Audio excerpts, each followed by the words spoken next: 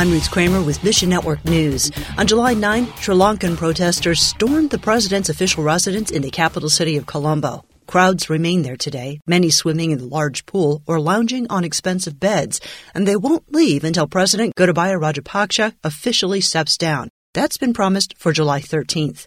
Adrian DeVisser with Asian Access says, So people streamed to the city of Colombo in bus loads, train loads, and they were particularly concerned that it will not be a violent demonstration, but the government used the police and fired tear gas and opened fire into the air to frighten people. Most people don't have fuel to drive anywhere, including churches, but Christians continue to pray for new leadership. Plus, local churches continue to help their neighbors in the name of Jesus.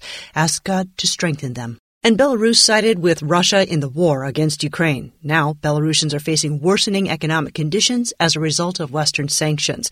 But it won't stop Transworld Radio contacts from sharing the hope of Christ. They recently gave dozens of handheld radios to people in vulnerable situations.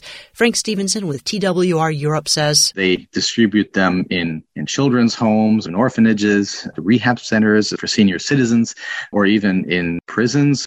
I mean, these are situations where it's easy to be hopeless. And so what we want to do is speak hope to Belarus and have them come to know the living God. Find your place in the story at missionnews.org. We're all called to be part of the Great Commission, and we can do it in so many different ways. Thanks for listening to Mission Network News, a service of One Way Ministries. We're listener-supported by people just like you.